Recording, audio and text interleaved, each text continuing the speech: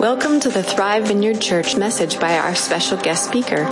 For more information about this podcast and other resources, visit thrivevineyard.com. I love where I get to sit because I get to see your faces.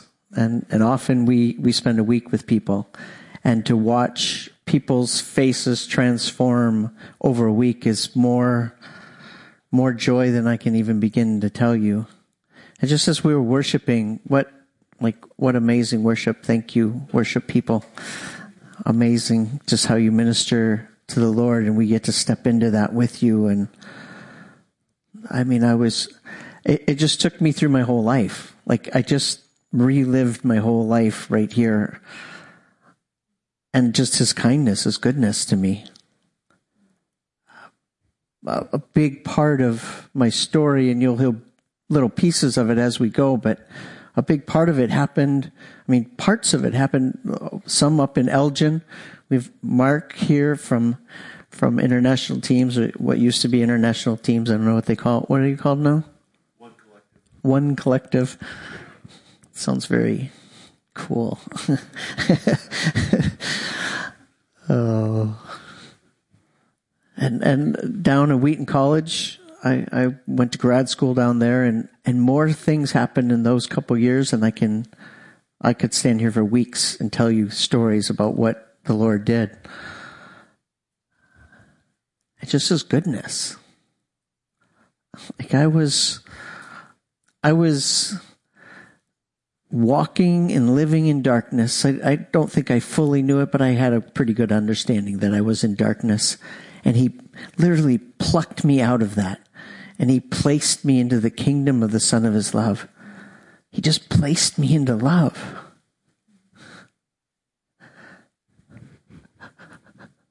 Like, what the heck?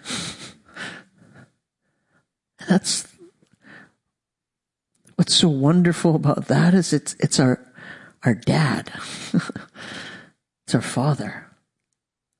It's Papa. He plucked me. We sang when in our worst days, he was loving us. My worst day, your worst day ever, he was pouring everything he had, all his love into you. Your worst day. I often teach that the worst person on the planet right now is receiving the same love that Jesus receives. And some of you are trying to go to universalism in your brains and going, uh-oh, that's not what I'm saying. While you were yet sinners, he was loving you. He was just loving you. And you were like, I don't need you. I got me. He's like, yeah, I know. You'll get it. And he just pursued, and he pursued, and he loved, and he loved. And one day he plucks us out of that just mess. I have a tattoo on my arm, this one, and it says, beloved, and it comes from Song of Solomon 7:10, and that goes something like, I am my beloved's, and in Spanish it says, yo soy de mi amado, y él me busca con pasión. I am my beloved's, and he seeks after me. He pursues me with passion. And to me, that implies that all his resources, he collectively uses those, and he pursues our hearts. But then it gets better, and it speaks to kind of what you have been saying here. Verse 11 in the Passion Translation, my wife, she'll keep me going. It said, so first, we get this understanding of who we are. I am my beloved's, and he takes all the resources he has available to him to pursue me with love.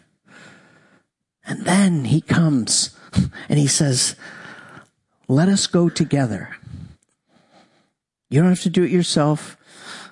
Let us go together and go to the forgotten places and show them redeeming love. Let us go together. Like, first, you got to know that I'm loving you and I'm pursuing you with everything I have. All the resource of heaven is coming after your heart. And then he says, all right, you got that. Now let's go together. Let's go to the forgotten places and demonstrate, reveal to the forgotten places within us. The doors that you kept closed, the doors that you kept hidden. He wants to go everywhere with you. He doesn't say, go figure that out and come back when you got it sorted. He says, I want to go with you. I want to go hand in hand, and let's go together to those forgotten places and show them, demonstrate, reveal redemption. And then it gets even better. Like Song of Solomon, there's a lot you can do there, but some of it just, man, it just goes right there. Then he says, now you can go.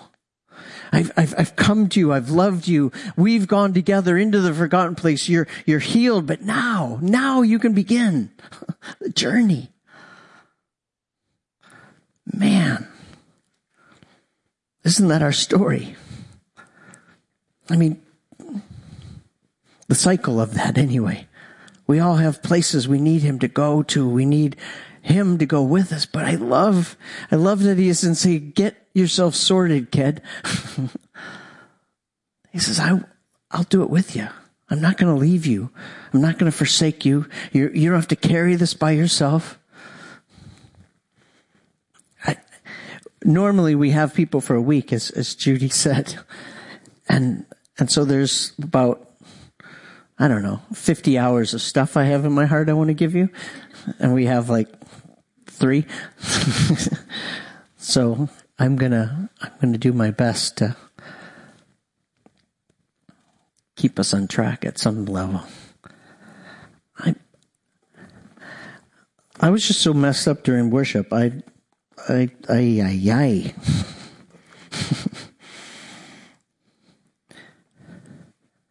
was just thinking of the vineyard, and vineyard has always been a touch point along the way, and just a guy named Gary Lenhart, probably most of you don't know him, but he was part of the original vineyard, and he was very close to, who was the vineyard guy? I'm blanking.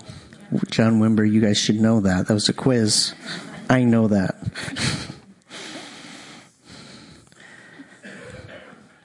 And we were in the middle of the jungle in Ecuador, and as a missionary, some of the worst things you've ever, and I'm not going to jump into the whole story, but man, he saved not only a human's life, but he showed me who God was again.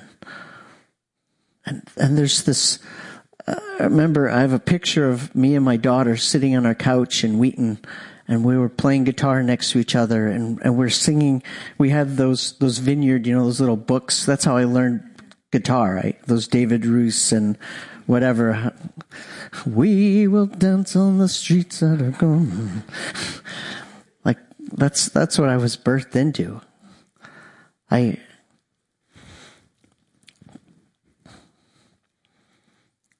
was 1995, and I'm in graduate school at Wheaton College. I inherently believe that I was less than everyone in the school. Most of the people that were in my program in clinical psych, they were valedictorians in their colleges. They were valedictorians in their high school. There's like a very winnowing to get into this program, and I don't know how I got in, but I did.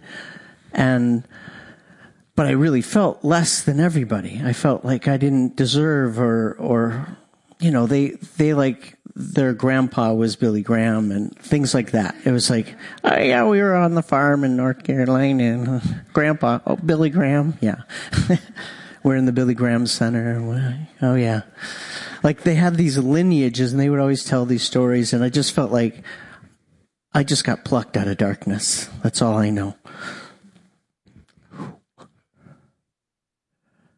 And I remember we had this assignment, and the assignment was tell us something in your life that really shifted who you were.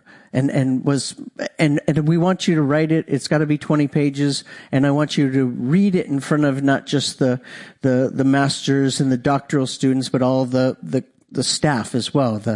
So I'm like, oh, this is the time when I can tell people who I am. Because they all have this massive, cool lineage. And I can now tell them cool stories of climbing mountains or, all those cool stories where you're the hero, those awesome stories. And I thought, yeah, this is my chance to kind of share my life with these people and show them I'm awesome too. And the Lord, in my rumination, he broke in. He goes, this is what I want you to talk about.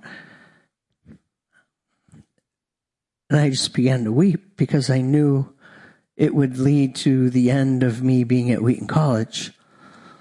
And I walked home, and it was maybe a mile and a half, and I wept. I mean, not weep, but wailed all the way home because I was undone. I was like, you want me to talk about that?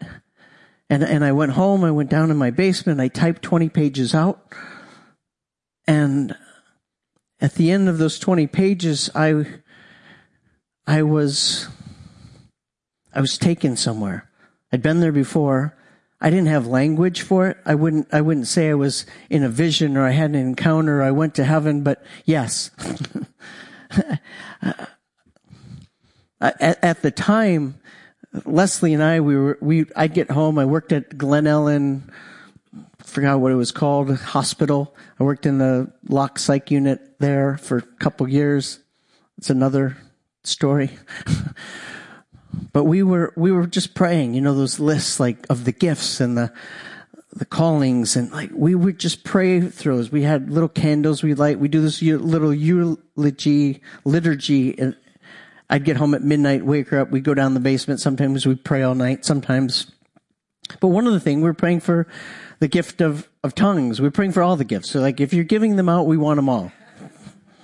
We'll just say yes to the whole list. We'd read the list. We'd pray the list. And one of the things we had to do, and now I'm really on a bunny trail, but we would confess sin one to another.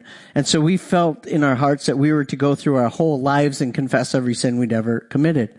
And you'll get to know me, not as much as normally, but you will.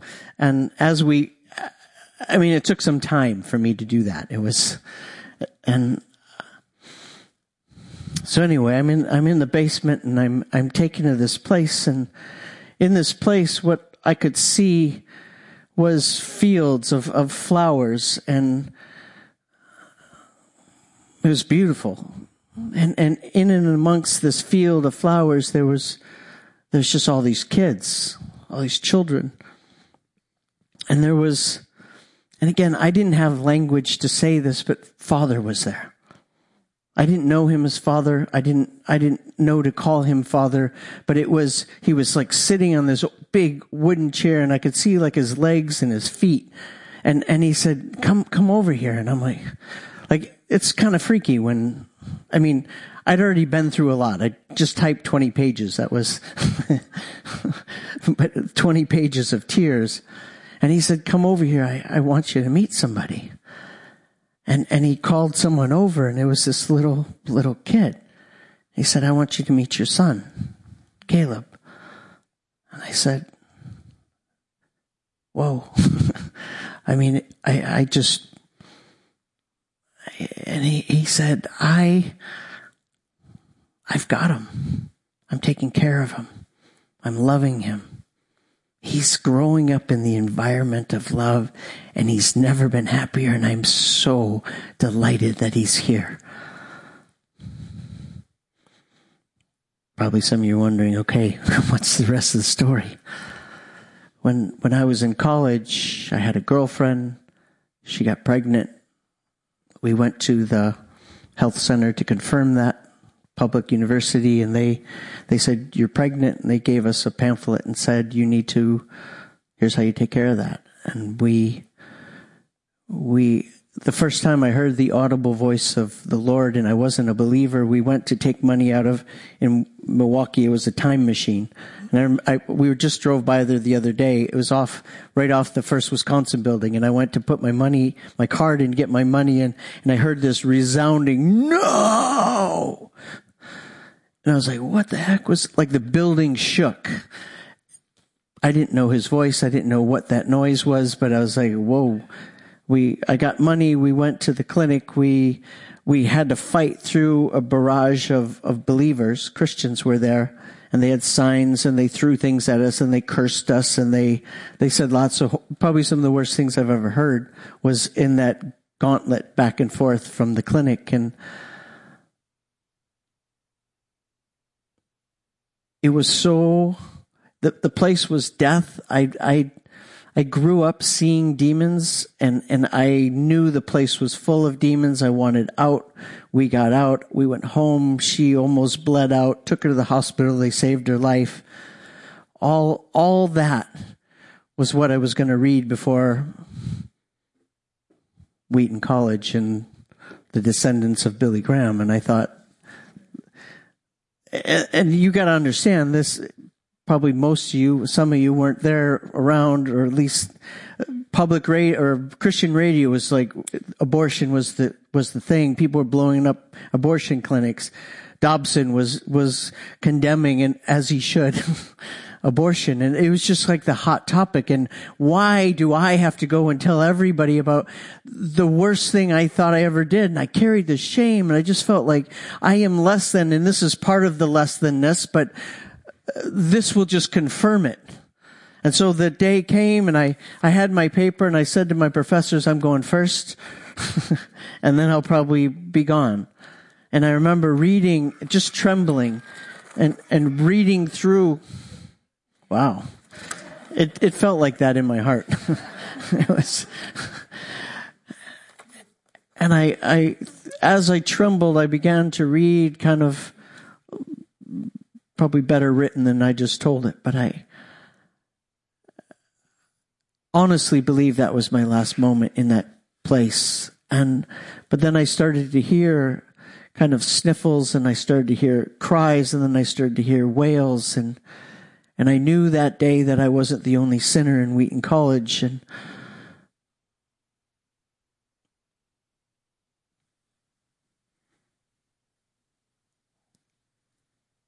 a group of us kind of formed a small group, and we found just healing in each other's pain as we witnessed each other's pain and the trauma and all that is around that. And yet God took me and said, you know what? You're my boy, but so is he. And I've got him. I'm not sure who that's for.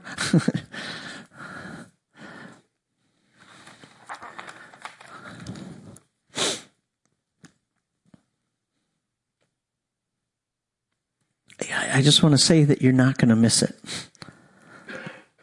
There's some of you even right now, you can just feel it like, I don't want to miss whatever this is. You can't miss it. It's him. This is where I got off track. The worst person on the planet. Man, woman, I'm not sure. I'm guessing it's a man. God's loving him with the exact same love that he loved eternally, that he's loving eternally, Christ Jesus. That's mind-blowing love. We can't understand it. We can't start to get our heads around it. If you hurt me, I turn off or turn down love. Like you hurt me and you don't get any, or at least the same amount of love. You hurt me again, hurt me again, keep hurting me, and you're done. You don't get love from me anymore. But God, our Father, is not like that. He loves and he loves and he loves and he loves even the worst person ever. Now, just to be clear, the only way to the Father is through the Son. We got to get to Jesus to get to the Father. Can't jump over that. Got to. Scripture says so clearly that while we were yet sinners, he was loving us. He only has one level of love. The difference between you and me and maybe the worst person in the world is while they're being loved, what they can't do is reap the full benefits of that love. They can't go together into the forgotten place and show redeeming love. Outside of Christ, I have no way into the heart of the Father. I need Christ in order to step into it, the fullness of his love. It doesn't mean he's not loving, though. I don't know if you remember, but back in the day, we used to have prayer meetings where, maybe you didn't, but I was in a few, where we would stomp out the enemies of God. You know, David would turn them into dust and stomp them out. And so we'd stomp out the enemies of God, and I don't want to stomp anybody out. Like, if that's true, what I just said, and I believe it is, and God's loving the worst person in the planet, how long did it take you to go from 0 to wherever you are in Christ? When you said yes, when you opened your heart, when you realized you were a sinner and you needed something bigger than yourself to redeem you back into who God is. How long did that take? It took a second, a microsecond, less than a second. When your heart screamed yes, he gave you the full benefits. He dragged you right into the kingdom and placed you in the kingdom of the Son of his love. He said, you're in. You have it all. Once for all, right? You reap the full benefits. So if that's true, why would we want to stomp anybody out? If they're that far away, everyone on the planet is that far away from stepping into the fullness of everything that Christ has died for us for. Man, I was the last person on the planet to say yes to Jesus. For sure. Maybe not, but the last is pretty extreme. I'm extreme. I was a bartender. I was a triathlete. I thought I was the stuff, and I was sitting in this bar talking to this cute girl and telling her I was awesome. I was 22 years old. I had zero thoughts on who Jesus was and what he might look like for me. I just knew that I was something. I thought I was something, and I was going places, and I couldn't wait to go there and do that, and all these big plans. And I remember just piling this all on this little girl, and she was cute, and she was listening, and so I kept telling her how awesome I was. That's what 22-year-old boys do. And at the end, she kind of looked at me and she said a phrase that changed everything. She said, I want to live my life for Jesus Christ. I mean, we're in the middle of drink in my hand, legs kicked back like, whee! And I believed it. I said, I want that. There's nothing to explain. You can't explain to me how I went from woo to how do I do that? Other than he was loving me. And that love just overtook me. And I believe right then and there, I said, yes, I followed her home to her apartment. I got on my knees, and that cool guy who juggled and did stuff in bars, suddenly I realized how I was just a little pipsqueak. I remember squeaking out this little prayer, Daddy, Jesus. And I barely could speak. And everything in my life changed in a second. Everything. See, my heart, the eyes of my heart could see something that they couldn't see. He revealed himself to me. We only know God by revelation. We don't intellectually go there. I can't intellectually talk you into God. I mean, I used to think I could. I love evangelism, and I can paint you in a corner and you can't get out. And only a fool would do anything other than say yes to Jesus. I can get you there, and there's no way out. You're trapped. If you step out, you step in the paint. You get wet. So we might as well just pray, huh? I'll lead.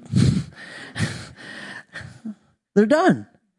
But is that love? Is that how we get people into the kingdom? We trap them in a corner and make them pray a prayer. And I mean, it worked for me, but I wasn't trapped. I was just loved. Let's look at a passage in Proverbs, Matthew 11. Proverbs, Matthew. It's a new version.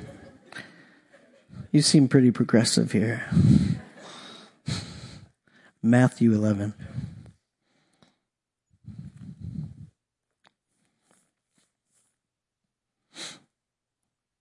Jesus speaking to the religious rulers of the day, and he's talking about the kingdom.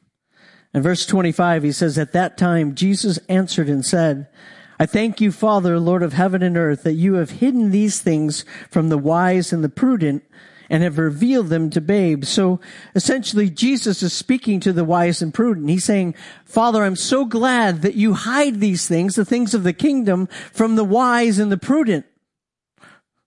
But you reveal them to babes. I'm your kid. You have revealed yourself to me. But the wise and the prudent, those that have this wisdom, those that know what to do with the wisdom, you've hidden these things from them. And he goes on. He says, even so, Father, for it seemed good in your sight.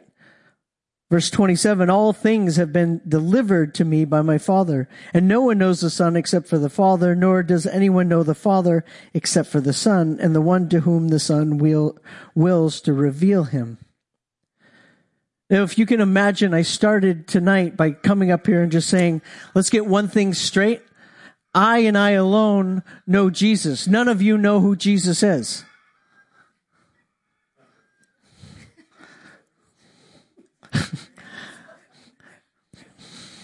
We'll just pause for a minute.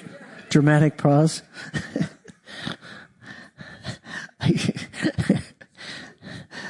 Oh my gosh.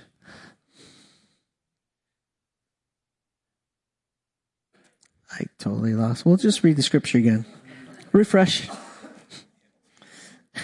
All things have been delivered to me by my Father. No one knows the Son except for the Father, nor does anyone know the Father except the Son and the one to whom the Son wills to reveal him. If I started tonight by saying, I and I alone know Jesus, none of you do, probably some of you would get up and get out. Some of you would probably sneer. Some of you, just because of who you are, you wouldn't leave because that'd be rude, but you'd be inside, be like, this guy is a maniac. Jesus, to those like Solomon who've been risen in the temple since they were young, they've spent their whole lives. Everything about them is around the law. And Jesus confronts them and he says, only I know my dad, none of you. I mean, it's great that you're all smart and you've been studying and you've memorized all this stuff and you guys are amazing. But I just want you to know that not one of you knows my dad, only I do. In fact, God's standing in front of you and you don't see him. Everything you've brought to the table has done nothing for you. The only way that you know who my Father is that I reveal him to you. I reveal my dad. That's what's in my heart. That's what he's given me to do, is reveal who he is to you. But you, the wise, the prudent, the religious leaders of the day, not one of you knows my dad. Only I do. I mean, you wonder why they started to pursue him. I mean, later he says things like Abba. Here he called him Father, but later he gets just so intimate. He calls him Daddy. Like, Daddy's here. Do you feel him? I mean, I don't know about you, but when I first heard that word, I was like, are you kidding me? Like, we're talking about God. Almighty. We're going to pray. How dare you call God Daddy? Like it's offensive almost. Like it's offensive because we don't know him as Father. We like sign language. The sign for Father, God the Father is a long beard and he's up there somewhere. Like he's far, he's distant, he's probably a little hacked off. He's just looking. His eyes are searching for one day to find you, catch you doing something wrong, and boom! It's over. That's scary. Why would you? But Jesus knew him as Father. He knew him as Daddy. And they determined then and there that they were gonna rid the earth of Jesus. You don't get to call God Almighty Daddy. Let's go to Proverbs now. And some of these passages we can just cruise by them and miss kind of some of the essence here that we can glean. In 4:23, it says, "Keep your heart with all diligence, for out of it springs the issues of life." Keep your heart with all diligence, for out of it springs the issues of life.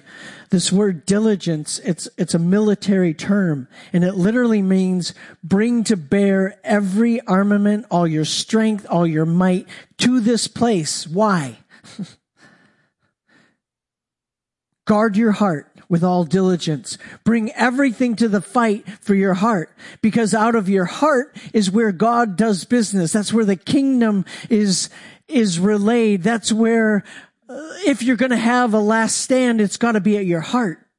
The place where God does business, where he transforms us, is in our hearts. Oh, beloved, it's not through study. It's not through progressive learning. And all those things are wonderful. And I pray, I study, I fast, I do all those things, but those things don't lead us into the arms of the Father. Jesus, we just saw these people who had given their lives to know about God. Jesus condemned them and says, not one of you know who my Father is. And here again, we say, keep your heart with all diligence. If you're going to have a fight, if you're going to do anything for you, do it at your heart. And that's the place where we're going to fight for, is our hearts. Because out of our hearts, everything flows. Has anyone ever tried to be patient? Like acted patient? You know what I mean? Nobody. Wow. It just gave up. We've made the vow, like, I'm going to be patient with this person, or my kids, or my wife, or my husband, or mostly my husband. And I'm going to be patient next time he, she, they do that. And we confess it. We may pray about it. We may ask for the anointing to help us. We do all the stuff. And then we're in the situation. And in that situation, suddenly there's pressure. And when pressure comes, what happens?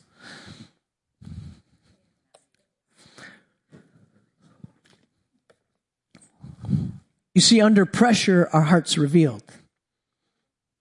When there's pressure around us, and beloved, we have barely faced pressure.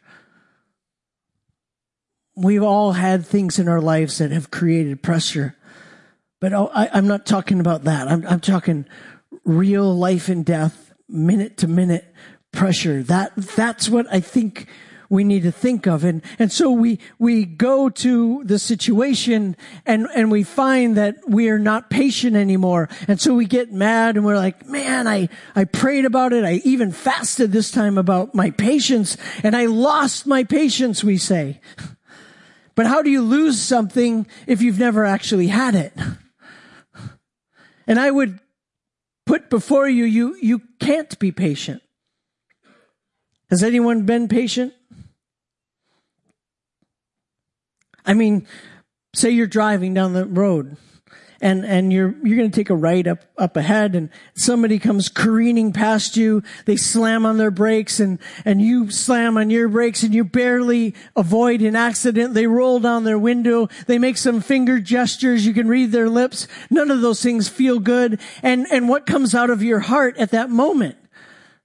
It's, oh, Father, bless them. I'm just so, yes, Lord, just more. Right? Sure. I don't believe you. So how do we become patient?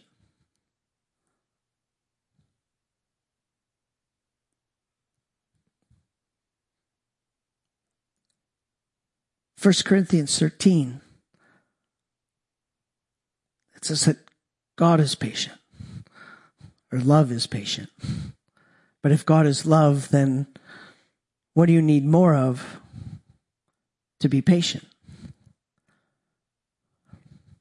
You need more love. You need more God.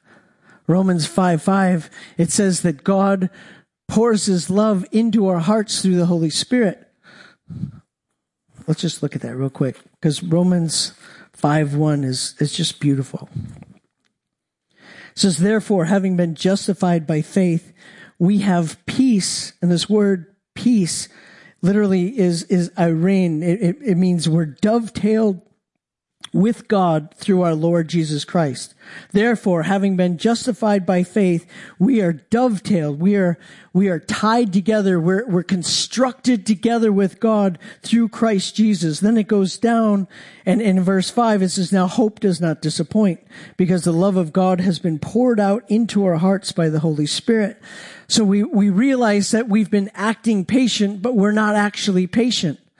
It's just been an act, and it's been revealed for what it is, and that's an act. But if what we need is God, so that we have more of his love, and as we have more of his love, as he pours himself into our hearts, we become transformed, we become conformed into who he is. The way that God transforms us is him. Like, he doesn't leave us to figure it out. He says, don't worry about it. I've got you. I want to put myself inside of you. I want to fill you up with me. Not with knowledge, but with me. I want to pour myself into your heart. And then you don't have to act patient. You can just be patient. Who would like to just be patient? What if I could tell you, or what if I did tell you, that you don't have to act like a Christian? You could just be one. I mean, every one of us in this room at some level, we've acted like a Christian. We might see somebody around us and raise our hands. We might, somebody says something and we bless them because other people are around. But if nobody was around, we might say something else. And, we have to, somebody does something to us and we have to run it through our mind. What is the right thing to do here? Somebody writes us an email. What's the right response? We end up at this tree of the knowledge of good and evil, and the Bible says the tree of the knowledge of good and evil every single time leads to death. So how do we live from the tree of life? How do we live from Christ? There's only one way, at least that I know. It's love. And it's not just any love. It's not ethereal, far away, distant, up in the clouds love. It's God himself taking himself and putting it into our hearts so that we become like him. He doesn't want us to act like Christians. He wants us to be able to just be Christians. My goal, my desire is to be a little old man, 120 years old or however old I get to be. And I'm going to have a sparkle in my eye. And when you squeeze me, when real pressure comes, what's going to come out of me is love. That's it. Because there's no room for anything else. There's no room for anger, for frustration, for lack of patience, for lack of long suffering, for the computer that doesn't work and you want to throw it out the window. I mean, that's where I fall down. My computer, like, you just have to be a computer.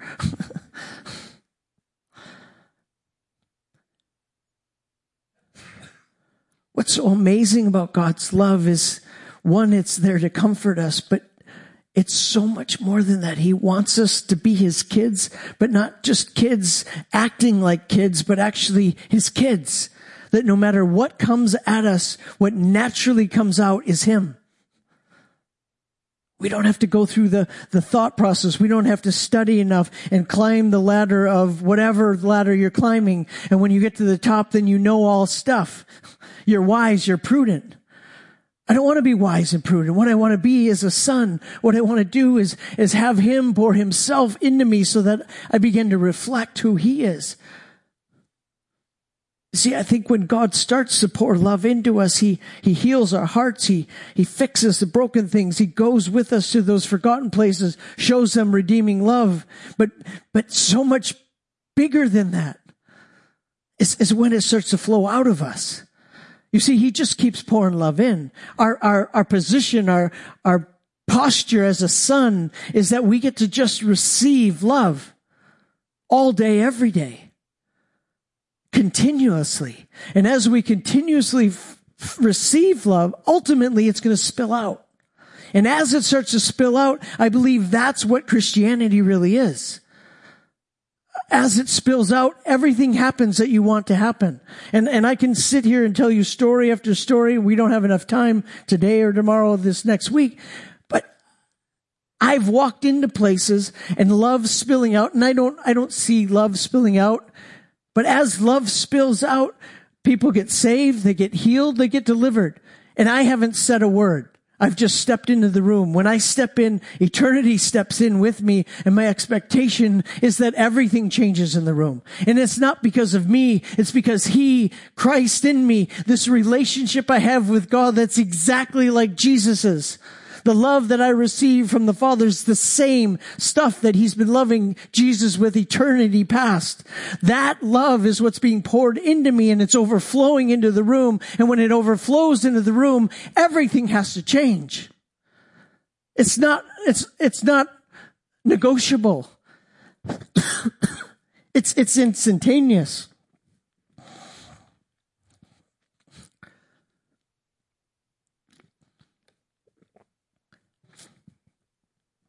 And I usually often tell a story about this.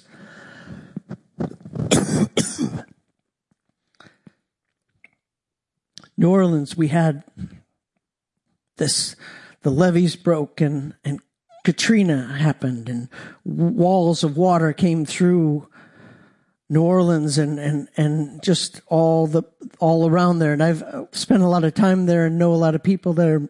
We've ministered there quite a bit. And there's amazing stories that come out of Katrina time. And now it's 15-ish years ago. And I'll tell you a good story, because I usually land on the make a point story, but the wall water came into the barrio, into the neighborhood, and the water was rising up above the roofs, and this was just a normal neighborhood, and on the high side of the street lived a man who was quiet. He was an African-American man, and nobody really knew much about him. He kept his grass clipped, and he was a nice guy. He was older. Nobody knew much about him. But this day, the water's going up, it's going up, and it's going up. And what he notices, he's up on the roof. Everyone gets up on the roofs because the water's coming that high. And he notices that because the neighborhood kind of slants down, the roofs are being drowned down there. And what they didn't know about him is that he was a former Navy SEAL, and he knew how to swim. And so he went into the water, and he went to the furthest place, and he dragged them back. And he went 13 times to all his neighbors and dragged them back to his roof. And the 14th time, he didn't come back. You see, that's what love looks like. He gave his life for his brothers, and he didn't even know who they were. He selflessly sacrificed everything so that they could have something, a roof to stand on. You see, when pressure came, when pressure was pressed upon him, he didn't run from it. What came out of his heart Guard your heart with all diligence. What came out of his heart was pure humanity. My fellow humans need help, and I'm going to go help them. Most of the other story is people got together in gangs, people got together and they began to fight and take stuff and collect stuff. And that night in the Superdome, they had 15,000 people locked in there. They locked the door because they didn't want people coming and going all night. So 15,000 locked in there. What they heard all night, and I know a person who was there, is as gangs of men went around and just took advantage of women that were not with the herd. And all they heard was screams and cries all night. And there wasn't one worship leader. There wasn't one person that stood up and said, we're not doing this tonight. Everyone get in the middle. They just huddled in little groups and hoped that it wasn't them. Those people that did that perpetrated that, what came out of their hearts was, I can do anything I want because nobody can see me. And I have a couple guys with me that want the same things that I want. Now let's go do it. That's the Antichrist spirit. I can do whatever I want because nobody's going to see. Oh, beloved, the reason we guard our hearts with all diligence, the reason that's the place we fight is because when pressure comes, whether it's being patient, whether it's being a Christian, whether it's saving your neighbor because they're drowning, I don't know what your circumstance is going to be, but what we want is when pressure comes, that all that's left to come out is love. What if we could just be love?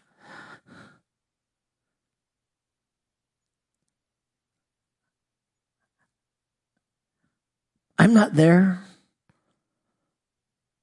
But what I'm experiencing, what we're experiencing is many places we go, it manifests. We don't make it happen. We don't go, today's the day we're going to make that overflow get somebody. It just happens and we happen to be part of the story. We're not focused on, we do say, Father, would you just pour your love into our hearts? We say that a lot. I also pray this prayer, Father, comfort me. That's a big one I pray. I watched my daughter over 10 years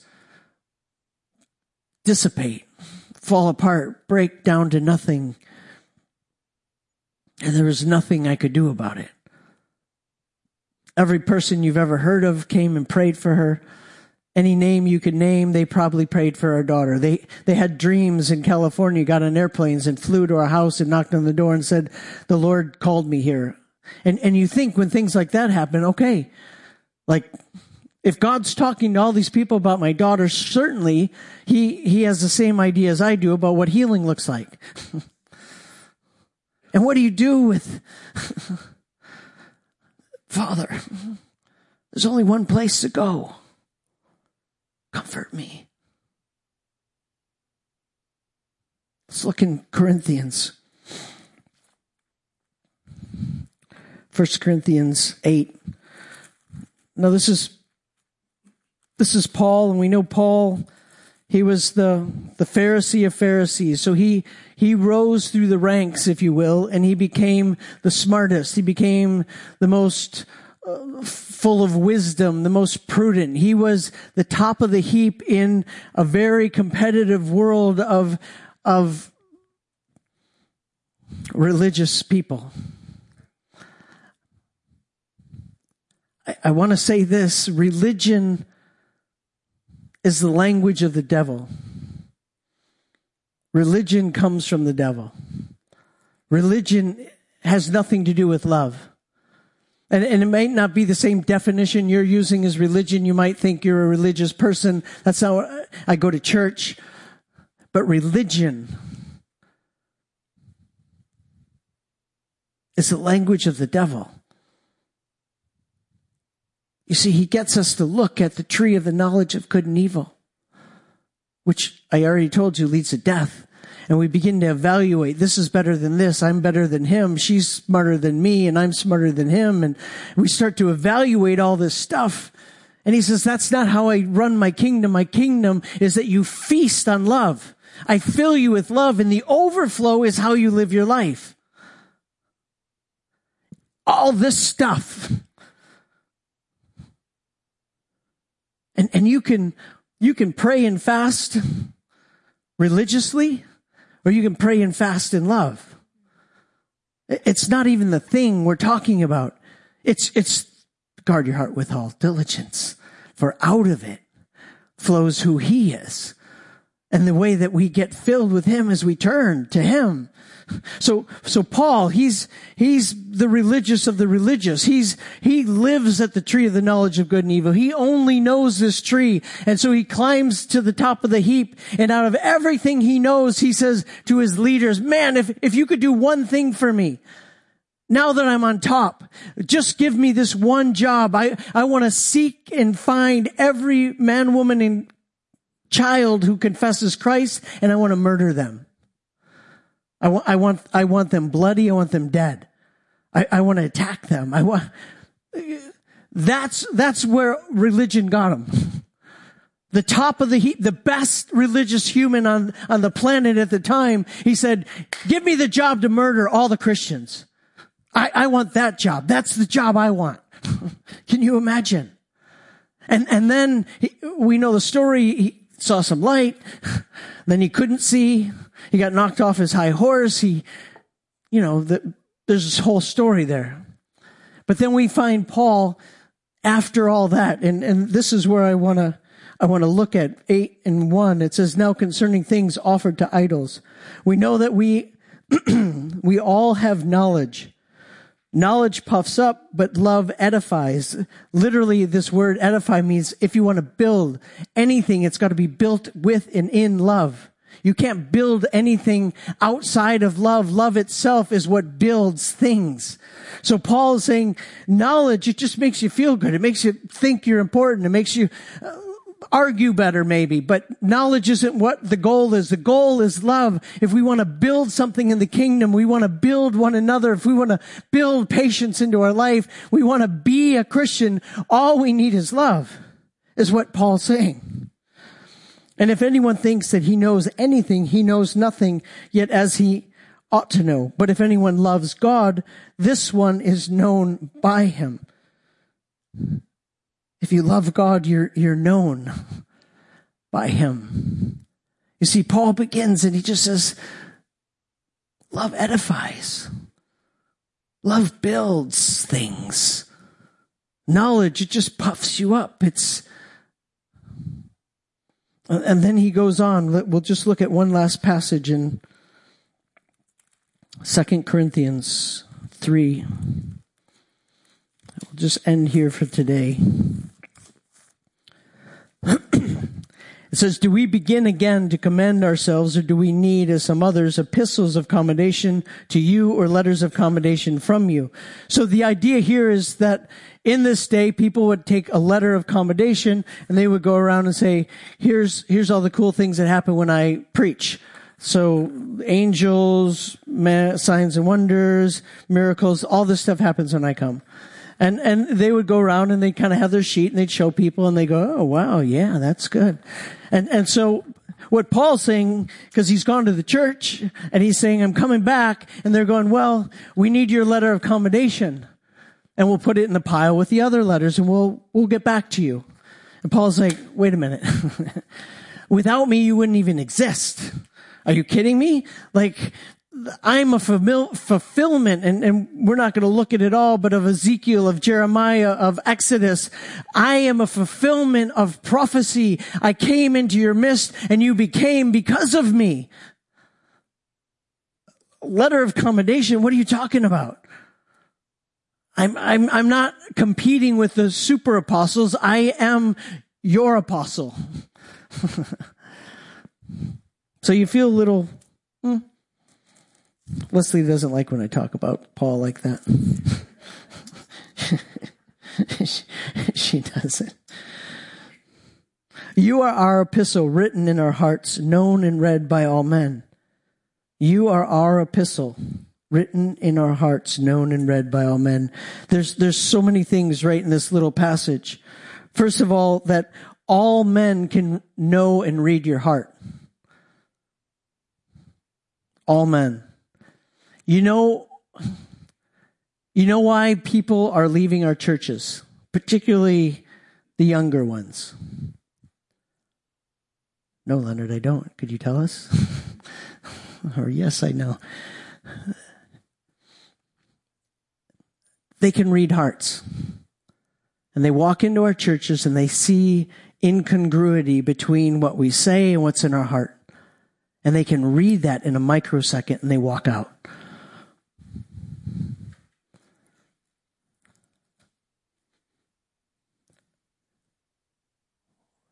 We, again, I'm not speaking of this church. I've not been here. I don't know. I feel something very beautiful here. But many, many churches I've been to, Sunday morning, we go down the aisle and we go, hallelujah, brother, God is good. Amen. I love Jesus. Yes, sister. Woo! Okay. Yeah, my brother. Yeah, we missed, but it's good. Oh, yeah. Wow, God is good. Hallelujah. Woo! There's some churches, when I say something they like, they get up and dance. It's so wonderful. Just a little clue for tomorrow, but...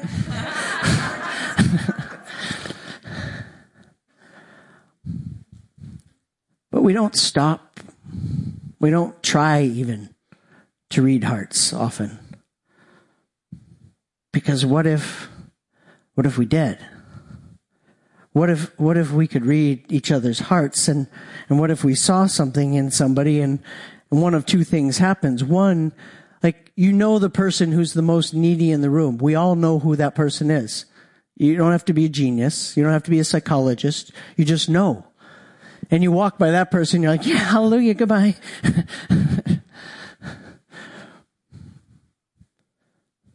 But it's one of two reasons. One, I don't want you to take from me. Or two, I don't have anything to give you that can help you.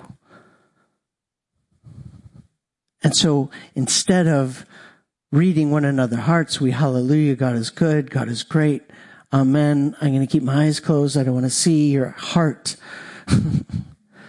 But what if we stopped? What if we said, hey, sister, man, Molly, I haven't seen you in a while. Don't touch me like that. What's going on? Like I see something and it's more than we can talk about right now. But what if Leslie and I and you, let's go grab some coffee, and I'd love to hear what that is, because I can see it, but let's do this. Maybe after church we can grab coffee. I want to hear what's in your heart.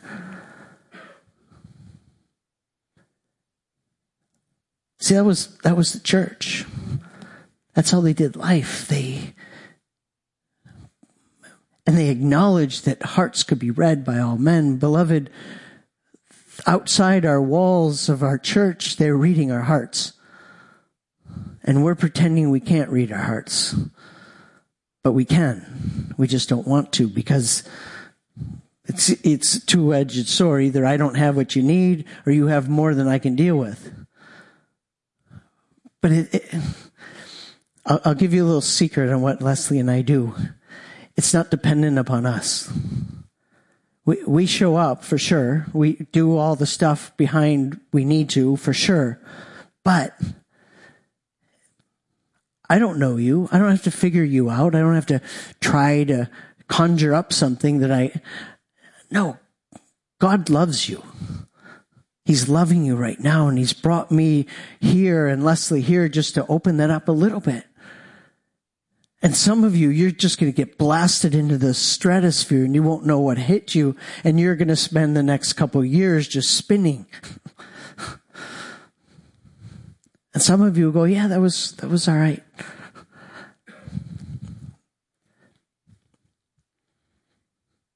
Right now, though, the last 45 minutes, God's been doing things in you.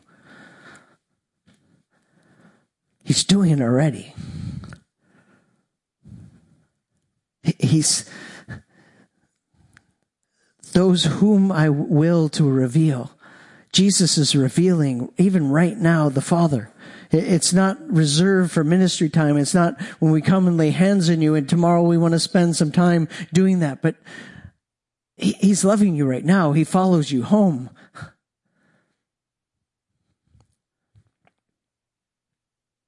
We were doing an A school in South Dakota, and a Reform guy had come, and he came up to me at some point and he said, I just need you to know who I am.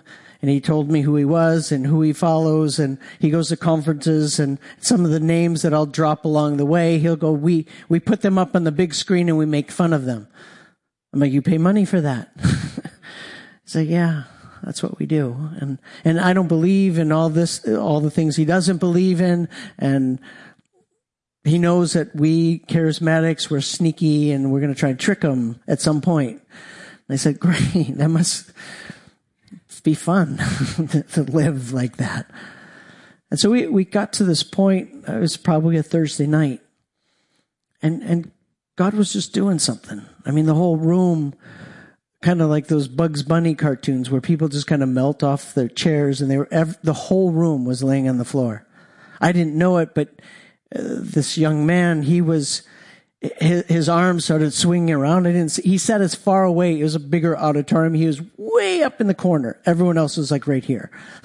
And so his arms started flinging around, and he's like, and he threw himself on the floor so no one would see him.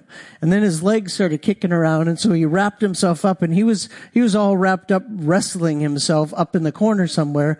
Meanwhile, the rest of us, I just sat on the stage, and we sat there for an hour and a half. Not once did anyone kind of peek their head up and go, are we done? And so we were way over time, and I'm sitting there talking to the Lord saying, how do I end this? Like, you're clearly doing something, but I don't want to interrupt that. So do we sit here all night? And so I'm having that conversation. He said, do you think I don't go home with them? And I'm like, oh yeah, you can go. And so I just miss people, and it was messy. We'll just say that. We were in a grocery store later, and there's several couples in there, and they were like just really drunk people. Right? It was interesting. And so this young man, he's being driven home by a friend of ours, and they start driving, and he goes, that's the music. I hear the music that they were playing at the end. Where is it? And the guy driving the car is like, I hear it too, but I don't know. He's like, give me your phone. You're trying to trick me. So he hands him his phone, and right then I called, and I'm like, hey, and we were going to have a team meeting, and the guy driving was part of the team meeting. And I said, do you want root beer? What do you want to drink tomorrow? And he's like, I can't talk right now. And so we hung up, and they had this discussion. He checked the radio. He checked his phone. He's like, you're trying to trick me. And then the Spirit of God came in the car, and they both ended up spilling out, laughing and rolling around in the sidewalk for, 45 minutes. The guy who didn't believe anything.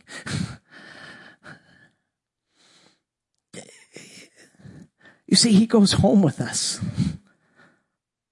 Leslie and I aren't going home with anybody, each other. But he wants to continuously pour love into our hearts. It's here, it's there, it's everywhere. It's all day, every day. It's not just at the meeting. And once it begins to begin, and it's already begun, but that you recognize it,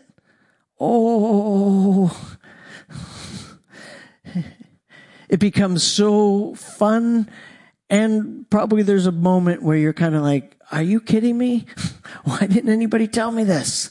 That I could just be free and receive love and spill love, and that's my life. I don't have to think about what the kingdom looks like. I don't have to think about what a good Christian is. I get to just be one. And sometimes it's really messy. Okay, I promised I would finish. Clearly you are an epistle of Christ, ministered by us, written not with ink, but the Spirit of the living God, not on tablets of stone, but on tablets of flesh, that is of the heart.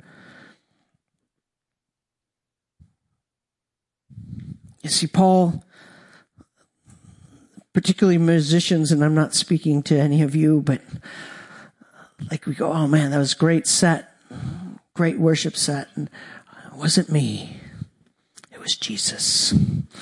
And that's, yeah, of course. But it was you. Paul, even here, he says, ministered by us. We ministered that which you received. He uses us, people. We don't have to, of course it's Christ in you. We know that. But it's you. He loves you. You're his kid. He wants to walk that Psalm 16, walk down the road, the pathway of life. David, as he's wrestling through just life stuff, he ends up in 16:11 and goes, as we walk down the path of life together, in your presence is the fullness of joy, pleasures forevermore. That's ultimately what it's like to walk down the path of life with you. Oh, beloved, that's what it's like to be filled with love from the Father all day, every day. It's delight all the time. Does it mean you don't have bad days? Of course you do. I've had some of the worst days in the last few years. Just hammer. And the fullness of joy, pleasures forevermore. As I walk with my Father, I don't know if I could do it not walking down the path of life with my Father. So let's just take a minute and pray. Maybe just put your hands wherever you think your heart is. Because when I say your heart, I'm not talking about this organ that pumps blood through past your pulmonary system and through your circulatory system. What I'm talking about is where God dwells, where God pours his Spirit, where God pours love. That place.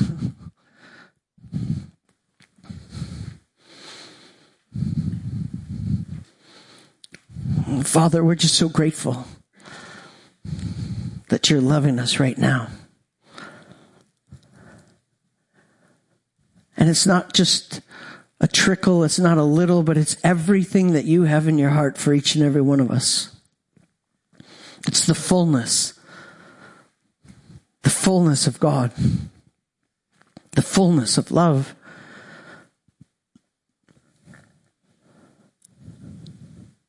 Right now, Father, just open our hearts just a little wider. Father, I'm just asking that you increase our capacity to receive love right now.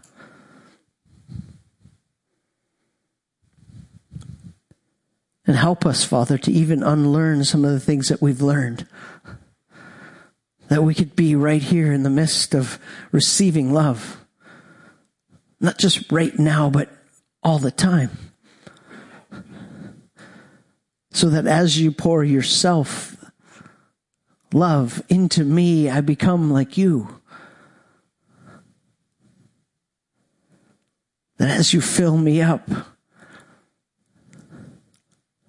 we go together to the forgotten places and show those places redeeming love.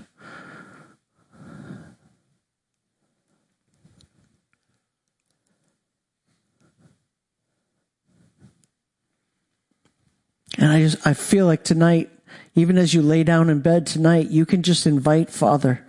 Just say, Father, let's go together. And show some of those places redeeming love right tonight. And even some of you know what they are right now. And if you want, you can go right now. Go into those places and show redeeming love. Go with him, with your daddy, with Papa.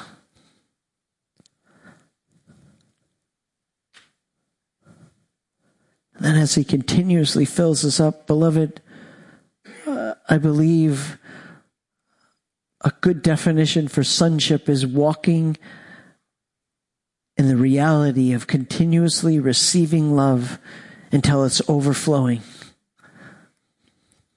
and living in the overflow.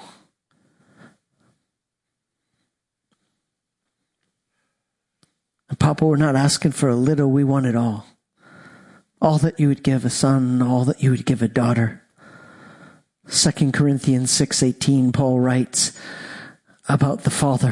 The Father says, I will be a father to you. I will be a father. I'm not going to act like a father. I don't have fatherly characteristics, although I do, but I want to father you.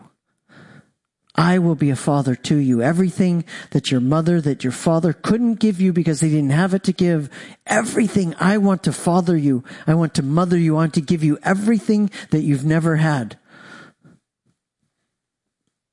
And you will be my sons and daughters, says Almighty God. Oh, beloved, just let him love you. Just let him father you. Let him mother you.